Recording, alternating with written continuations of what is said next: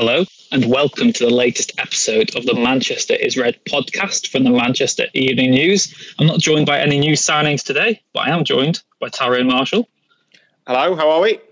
Yeah, not too bad, thank you very much. And by Samuel Luckhurst. Hello, Rich, how are you? Yeah, I'm good, thank you. I'm probably doing better than the Manchester United team on this Monday afternoon. We're recording this. We're recording this just before United's Carabao Cup trip to Luton, but of course, the elephant in the room. United began the Premier League season in a very almost predictable way. They lost at home to Crystal Palace. It's a difficult one to maybe analyse because United, the caveat maybe is it was only their first league defeat since January. But the issues were it was a game which sort of epitomised everything that's wrong with this United side. They didn't really have the strength and depth. They looked tired, they looked lost, and they got tactically outdone by Crystal Palace. Lots of doom and gloom already. Ty, one game into the season. What did you make of the game on Saturday evening? I mean, it was pretty dreadful, really, wasn't it? That seems the obvious place to start. It was not a good game. I mean, I did say on the podcast last week that I did fear for United and felt they were a bit vulnerable because of the pre-season they've had. And I think that was certainly an issue. It obviously needs a caveat that they played terribly anyway, but I think they were always up against it on the opening day of the season just because of the pre-season they'd had. You know, they had 7 players only having 1 week of pre-season. They've had a desperately short pre-season. They had one friendly against Villa in which a lot of their senior players didn't play anyway. Against the Crystal Palace team who trained for a month, had 4 pre-season friendlies and 2 competitive games. So as much as talent makes a difference, that level of fitness and understanding was always going to have a big factor too. And so it proved. You could just tell Palace were a fitter team, the sharper team and a more well-drilled team. And I think that's got to be a concern for United, that they need to get their players up to speed quickly. But, you know, that shouldn't excuse the fact that pretty much every player performed well below par. It was like going back to the bad old days, really. And it's a bit of a concern that United seem to have two modes, really. When Solskjaer has his players as fit as he wants them to, they can play this fast game, this direct running, good intensity. But as soon as those fitness standards drop, there's no plan B. They look like once the fitness levels have gone or the fitness levels aren't there yet in this case, there's just the intensity goes and they look just an average team. And that has to be a concern going forward. And it's really got the season off to a bad start. I mean, there was already things going wrong off the pitch, and to add on-pitch issues to it as well, it was a bit of a nightmare weekend all round for him.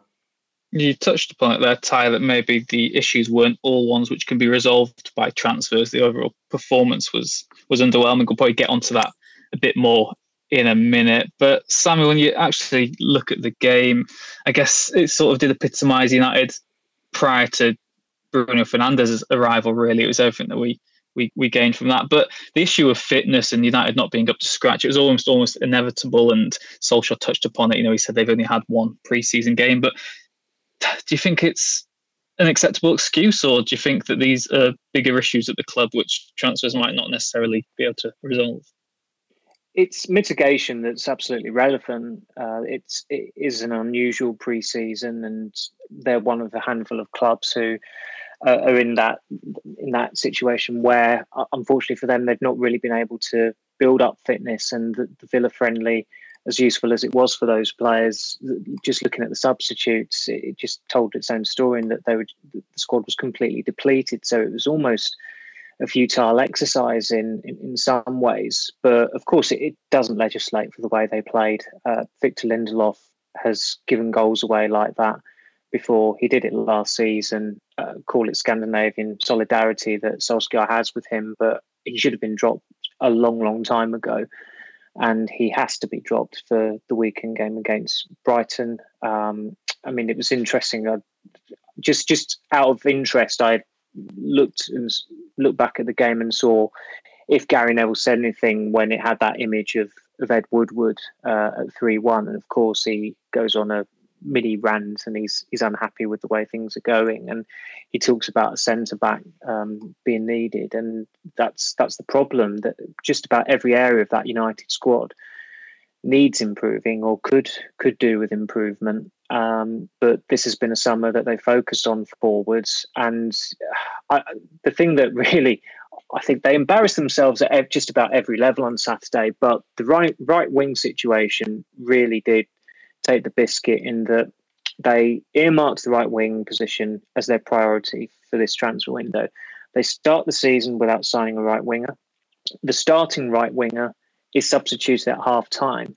And literally the last specialist right winger they bought is captaining the opposition, scores twice and is the match winner. And as Simon Peach said to me as we were walking out the ground, like they probably should have inserted a buyback clause into Zaha's deal when he went to Palace, because a little bit like with Depay, there was always potential there and a good player in there, but it just wasn't the right time for him to go to United. And of course, now, given the result, they feel the need to react to it in some way. And as Neville touched upon it in commentary, normally that way is to go out and quell the anger by signing players. But they are just standing still again. They are getting left behind. I don't think you can't not go too overboard over the performance, because it was just one game. But I think everything that's been written about, said, reflected in the aftermath of the game, you can't disagree with any of it. They were that bad on Saturday. Tyrone, when you actually look at the way that United played, whether they had Jadon Sancho or not, they still played atrociously. It would have just been him playing on the right wing, stood there without getting the ball to feet. The issue which I've seen on social media is, that United were tactically outdone by a side who were the second lowest scorers in the Premier League last season. They scored 3 goals. I know that maybe there's that excuse of the whole penalty fiasco, and we probably won't go into that right now because, it is almost irrelevant because United was so bad anyway. But do you think there are wider concerns about the actual style of play? I didn't write about it specifically, but even in the first 15 minutes, United were incessant on playing out from the back. De Gea still looks like he can't do it. You've got Lindelof and Maguire, who just aren't a partnership. And I know most of the criticism was directed at Lindelof, and rightly so. But Harry Maguire is an £80 million centre-back stood next to him, and he's had a handful of good games in one full season since he's been at the club. Yeah, I'm not sure there's too many concerns over the style, personally. The style was very successful back in June and July when the season restarted, and United then were very much a front foot team and were scoring goals. And, they might not have faced the calibre of opposition, but, they did beat Sheffield United pretty handily, and they had a great season. I do think this whole fitness thing is a big mitigation in terms of how they actually played. And of course, from Luke Shaw's comments, the lack of signings as well, that has an effect on the dressing room and what they're seeing. Defensively, they were poor, and it was probably a bad time to come up against Crystal Palace because Roy Hodgson's teams are always very, very well drilled defensively and very difficult to break down. I wouldn't be ripping up too much with the style. I think, if anything, they might need more of a plan B. The system is basically the same every week at the moment, and it feels like they've become maybe a little bit easy to play against. I think we saw that a bit towards the end of the season. In that, do you think that is the problem, Tyler, that United are too predictable now? They've only recently will have played Palace towards the back end of last season, and they were good in that game. They looked quite revitalised. One of the better performances post lockdown, away from home particularly. But since then, Palace look like they're a team who have developed, and United look like one who's maybe stagnated. I know, again, it comes back to fitness, etc. But United, like you said, are just the same team now, just with Van der Beek off the bench from anything. Yeah, I think it felt towards the end of the season like teams have caught on that if you stop Fernandes, then you go a long way to stopping United. And if you defend narrow, the wingers, both Rashford and Greenwood, both cut inside and kind of make it a front three and try and combine around the edge of the box and combine with Martial and Fernandes. And it felt like if you stop Fernandes and cut off his supply line, United are basically forced wide to their fullbacks. And the reality is their fullbacks are not good enough attacking-wise at the moment. Obviously, Wan-Bissaka didn't play at the weekend. Will come back into the side. He's improving as an attacking threat. Luke Shaw, I'm not sure will ever really improve as an attacking threat. I think he's a decent defensive fullback, but I'm not sure he's really good enough to be an attacking fullback in a team that, if you're going to have aspirations of winning the league, you need fullbacks who can contribute in the final third so that you're giving defenders more to think about. At the moment, it feels like if they can stop Fernandes, if opposition teams can stop Fernandes and cut off his supply line, get around him, then you go a long way to stopping United. So I do think there's a concern about becoming a bit predictable, and obviously signing an attacking left-back would help in that regard. So I do think that is a concern. There will be times, of course, where Fernandes and the front three are just good enough to get by anyway, even if they're attempting to be stopped. But I think United could do with another string to their bow at the moment, definitely. Samuel, you touched before with the right wing issue, and again, I know we're going to have to underpin this with fitness, etc. But do you think Solskjaer got his team selection wrong as well? Because even from the offset, it seemed like United could have played a stronger side, and it still seemed like United were there for the taking. Really, when you're playing a right wing of Fosu-Mensah and James, I mean, arguably neither of them in the best positions anyway. James was good and revitalised in pre-season, but he's still a left winger. He's like a second string left winger at best. Fosu-Mensah isn't a right back. They're there for taking an Van der Beek off the bench. Surely he should have been the one who started, and it should have been Pogba or Fernandes on the bench. Yeah, Van der Beek should have started, and I did feel sorry for James, and that, as you touched upon, he did quite well at Villa the previous week from the left, and I just suspected that because of the Greenwood issue and what he'd done in Reykjavik, that he wouldn't start this game, and he only started training with the first team at the beginning of last week. So I just suspected James would start on the right. And as soon as you saw his name there, you thought, oh no, he's going to get caned here, because he's not going to play well. Because you and I saw in Perth last year that he's not a right winger, even though he's right-footed and a winger. He's not a right winger. He just doesn't perform there. And of course, Solskjaer puts him there. He's utterly ineffectual. He's not really supported by Fosu-Mensah, as you said. And I mean, Paul Hurst touched upon it in his Sunday Times piece, saying that Fosu-Mensah struggled to get into the Palace team 3 seasons ago. 2 seasons ago, Fulham tried to give him back to United, and United didn't want him. And Huddersfield were interested in taking him on loan, and he didn't want to go to Huddersfield.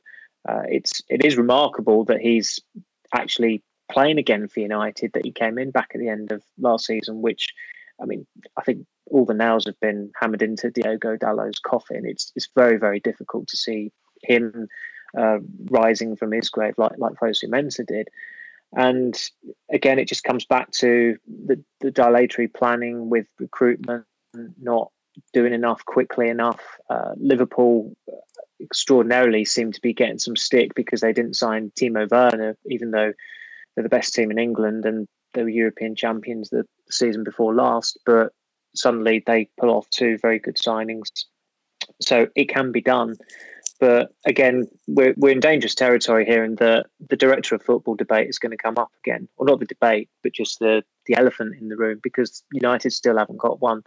They still clearly need one. And even though they did do good business they've done good business on Solskjaer's watch so far, I think a lot of people forget that the window last year was unfulfilling. They ended it short of two key players, and they're still playing catch up. And if you're playing catch up, it's bad enough, but throw a pandemic into it, and the lack of a director of football and this squad rebuild is just going to go very, very slowly, to the point where Solskjaer might not be able to see it through, because they might not qualify for the Champions League. And if you don't qualify for the Champions League as United manager, the chances are you're going to get sacked.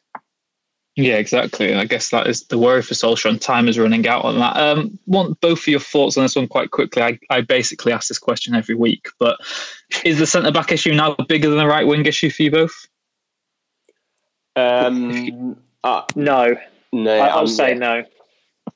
Because obviously Gary Neville said in comms yesterday saying that you're never going to win a league with Maguire and Lindelof, but that's not the objective right now, is it? It's not winning the league, it's being third again and closing the gap, and you need a right winger maybe more than you need a centre back.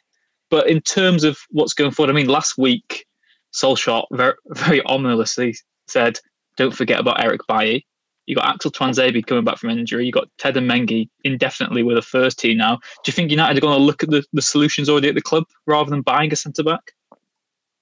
I can still see that being the case, even though, from what I was told, that they're more open to doing a centre back now. But I just cannot see between now and the end of the window, even though this defeat might actually, shock them into doing more business. I just cannot see them signing a left back, a right winger, and a centre back. If they do, they won't all be first choices. I think that's far too late in the day. Even look at the Bale deal that Tottenham have done. Now, Bale, look, it's arguable that United should have gone for him. I don't think they should have, but I can understand people like yourself, especially Rich, who feel as though he was a player worth going for. He's certainly worth a punt. But that was a deal that was spearheaded by Daniel Levy, because Mourinho would rather have a backup striker for Harry Kane. So there's an element of opportunism with that, and that was with 3 weeks left in the window, and we've got 2 weeks to go until the deadline. As Berbatov said to us the other week with Sancho, if that is to happen, it will probably be in the last week, because of just the way it's going. And someone's going to look daft on deadline day, whether it's United or Dortmund, because United have spent at least 8 weeks of the window trying to get a deal done for him. If they don't sign him, there's going to be utter outrage at why they didn't go to an alternative and why they didn't pay the money. Even if they do sign him, there's still going to be an element of outrage, because people will say, with some justification, why didn't they just pay the money in the first place?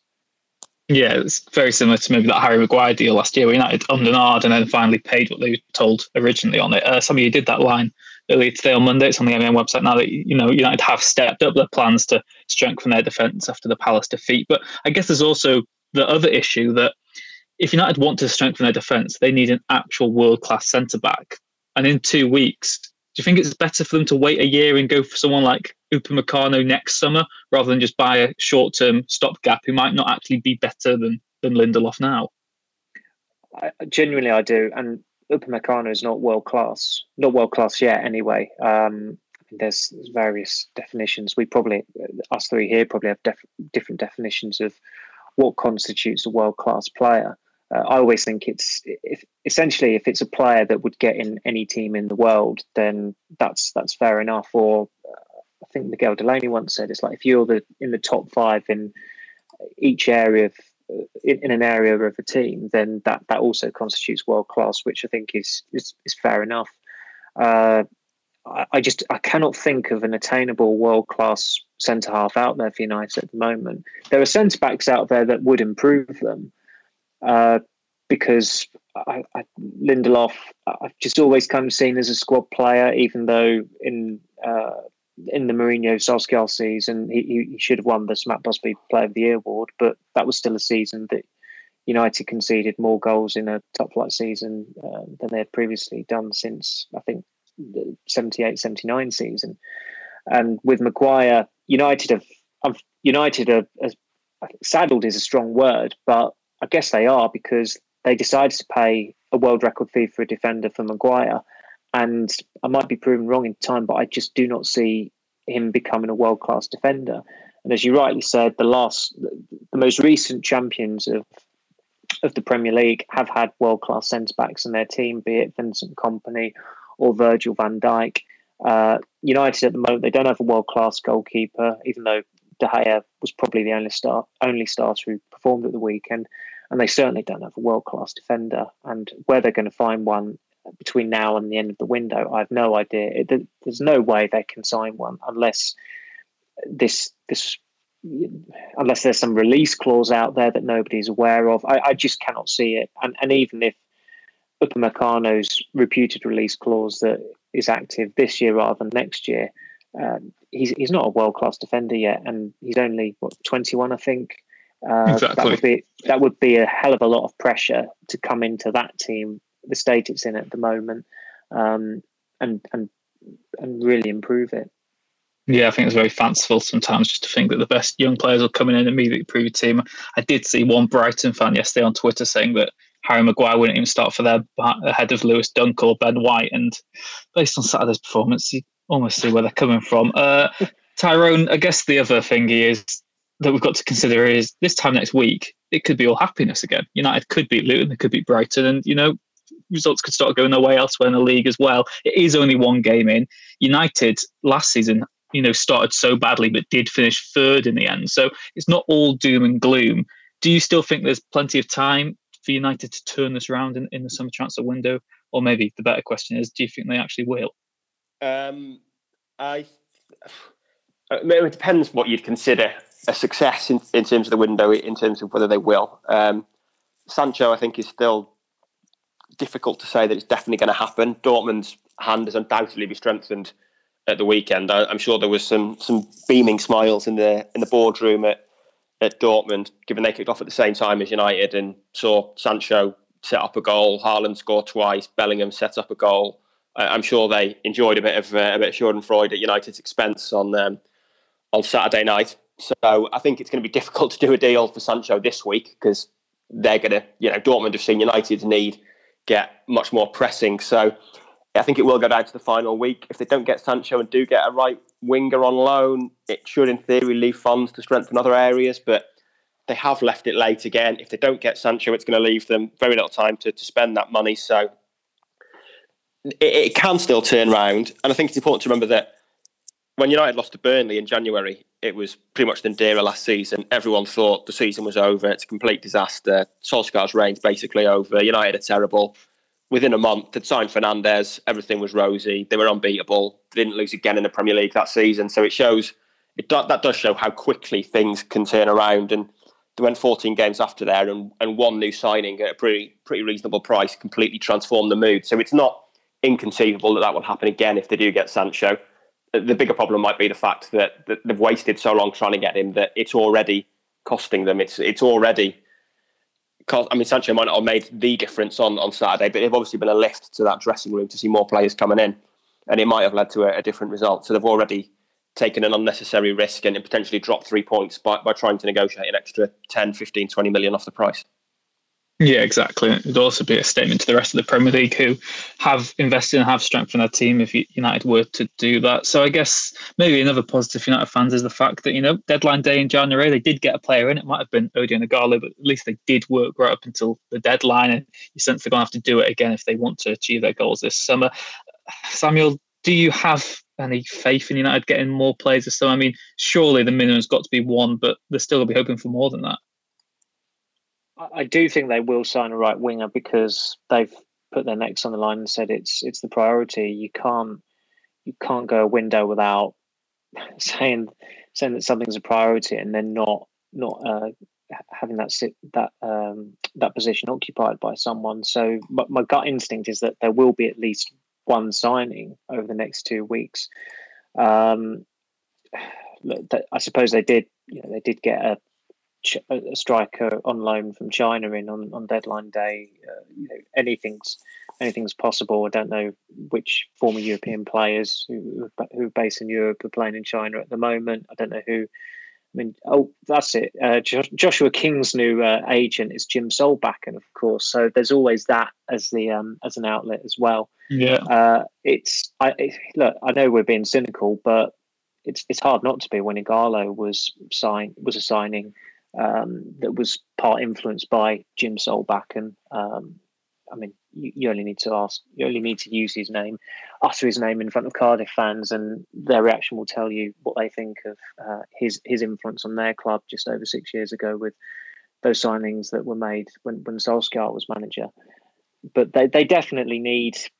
Look, I think at the start of the summer you'd have probably looked at it and said midfielder, 2 forwards. Now Van der Beek he's a midfielder and a forward, so at least that's kind of like killing 2 birds with one stone.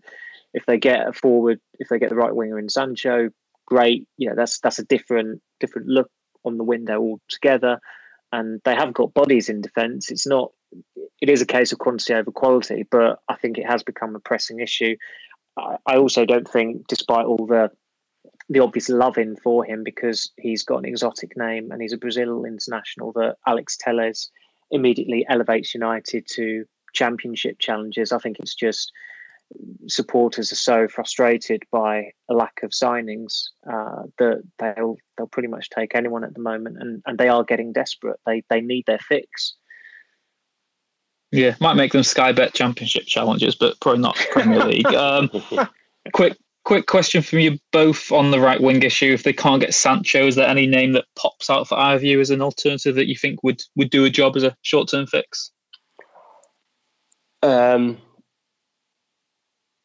silence is deafening. No, I can't say there is, really. I can't say there is.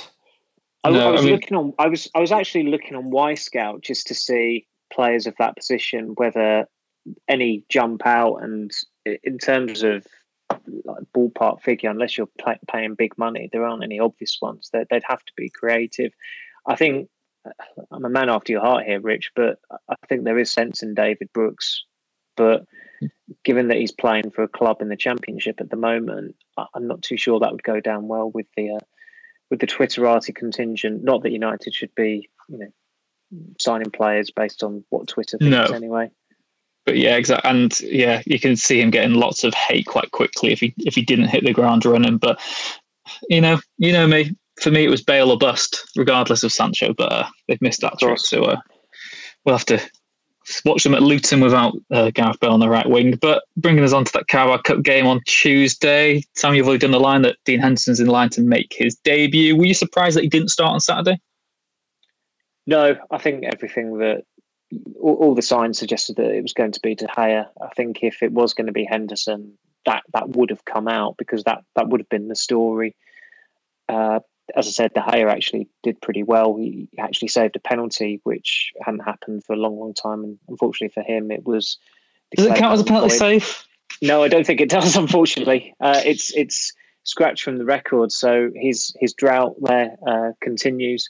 And he made a very good save for Mayu in the first half as well. So I think it's safe to assume that he'll keep his place against Brighton on Saturday. And it'll just come a point where if he makes a bad error, then the calls will start to come for Henderson to come into the side. But in fairness to De Gea, he did actually play well. Yeah, in terms of other selection issues for Luton away, Ty, what would you do in defence? How rogue would you go? How maverick would you go? I mean, from my point of view, it sounds like Bailly's going to come in because there's been so many hints last week from Solskjaer about Eric Bailly. Surely he has to come in. But fullbacks of a centre-half, what would you go for? I wouldn't go maverick at all, to be honest, unless maverick is playing your strongest team. I think there's an argument that United should just basically treat this as a more competitive pre-season friendly. I think the concern with Solskjaer for that is probably the fact that it's only 3 subs instead of 5. But we saw on Saturday that this team are undercooked and need more minutes, and this seems a good opportunity to do it. I don't think you'd want to send the same team that played on Saturday in to face Brighton this weekend without them getting more minutes under their belt. I know they'll have another few days training, but it felt like they were well short of match fitness, and the only way to solve that is by playing more matches. So to me, it seems like an opportunity to basically play your strongest team and treat it as a friendly and almost plan your subs in advance. So I think what I'd be looking to start Wan-Bissaka, who obviously needs the minutes, have been not played. Probably play Maguire again. You probably play William Shaw. Obviously was back early at pre-season training, so he probably is one of the few that is match fit. And I think beyond that, play the front 3 that did so well last season. And I play Fernandes, potentially play Pogba again. He clearly needs the minutes. Van der Beek looks sharp as it is, so it can probably be rested with an eye on Saturday. But I think it's a good opportunity to basically play your strongest team and treat it as a competitive friendly, if you will, and get more minutes into them. You won't want to see my predicted lineup for tomorrow then, Tyrone. I've already seen it, mate, so at least they're not going to clash. Well, that's a nice team. Is it predicted or personal? It's personal, surely, isn't it? It's my personal. It's what I'd want to see, but it's sort of labelled as predicted. But interesting choice, eh? But yeah, I agree. I think that you've got to have that balance of some players getting the minutes now, but I also think you've got to, like James, for example, surely tomorrow's the chance to play on the left wing to see if he actually is any good there in the first team. I personally would go buy Lindelof, just one last hurrah for those two. Fred as a defensive midfielder could work. They've got to start thinking about what happens when Matic is out of the team, because I saw a lot of criticism on the weekend about centre defensive midfield and what's going to happen if Matic got injured this season, because it's a valid question, and a defence needs that protection from midfielder. Samuel, for yourself in terms of selection, would you go for any left field choices, or would you go down Tyrone's route of quite a strong side? A mix. I think Mengi should get his debut because you don't want to play. Well, Phil Jones is being driven into Carrington by his wife at the moment, which tells you that his foot, his leg, his ankle, his knee, whatever part of his body, probably all of them, because they're all injured, cannot put their foot down. He can't put his foot down the pedal at the moment. So, and even if he could, why would you want him in your team anyway? Smalling and Rojo aren't being considered for selection. I'd go with Bailly and Mengi. I think it's with Tuanzebe not match fit yet. I think Mengi needs to be given that chance to get up to speed. I think Van der Beek starting makes sense given how he did coming on at the weekend, and just to build up, get some more minutes, 45 minutes or an hour before starting against Brighton. And as you said, Fred needs minutes. Matic probably needs minutes as well. There's a way of rotating the team quite heavily, but it's still being a strong side. Wan-Bissaka's another player who needs some playing time because he was a late arrival. I think the issue really is when you get to you go further forward and you look at the options in reserve, it's just extremely underwhelming. I completely agree that James should be playing on the left wing just to boost his confidence more than anything after he was mismanaged at the weekend. But Ighalo has seemed rather redundant since last season restarted, but he's the only one that has to start up front at the moment, because you don't want to risk the fitness of Greenwood or Marshall or Rashford, even though Rashford has been playing poorly in a League Cup game, because that attack is one injury away from collapsing at the moment. Yeah, looking maybe feeding off the pessimism of the Palace defeat. Do you see anything other than 2 wins this week, or what do you think is going to happen, both of you? Because obviously Luton joint leaders in the Championship. They beat Derby late on the weekend. Brighton away. United were good there after the restart. They scored probably their goal of the season against Brighton away as well. But it's a tricky game, and if United's defence aren't up to it, then there could be some real worries this week ahead. Do you think? Tyrone. I wouldn't say I see 2 wins. I'm not sure it'll be that simple. A lot probably depends on the team selection tomorrow. Like we say, Luton are informed. They've won both their cup games as well. I think they've played 4-1-4 in terms of competitive games. So that's going to be an obvious test for United. Brighton, I thought they were good against Chelsea despite losing last week. They were obviously good at winning at Newcastle yesterday. So I think that they're both games United will obviously be favourites for and should win. But the way things are going at the moment, it wouldn't be surprised if they lost at least one of them. And they're going to have the same, although it's beginning to level out, they're going to have the same issue on Saturday in terms of match fitness against the Brighton team, who have been training for weeks on end and are clearly up and running and up at speed, whereas United clearly aren't. And there is kind of a negativity over that team at the moment. So I can see Saturday being a concern for them. You'd like to think they'll have enough. And if they do get 2 wins and make a signing this week, then this podcast will probably be a lot cheerier next week. But again, like I said last week, I felt they were vulnerable against Palace, and I think they're vulnerable again, to be honest, on Saturday.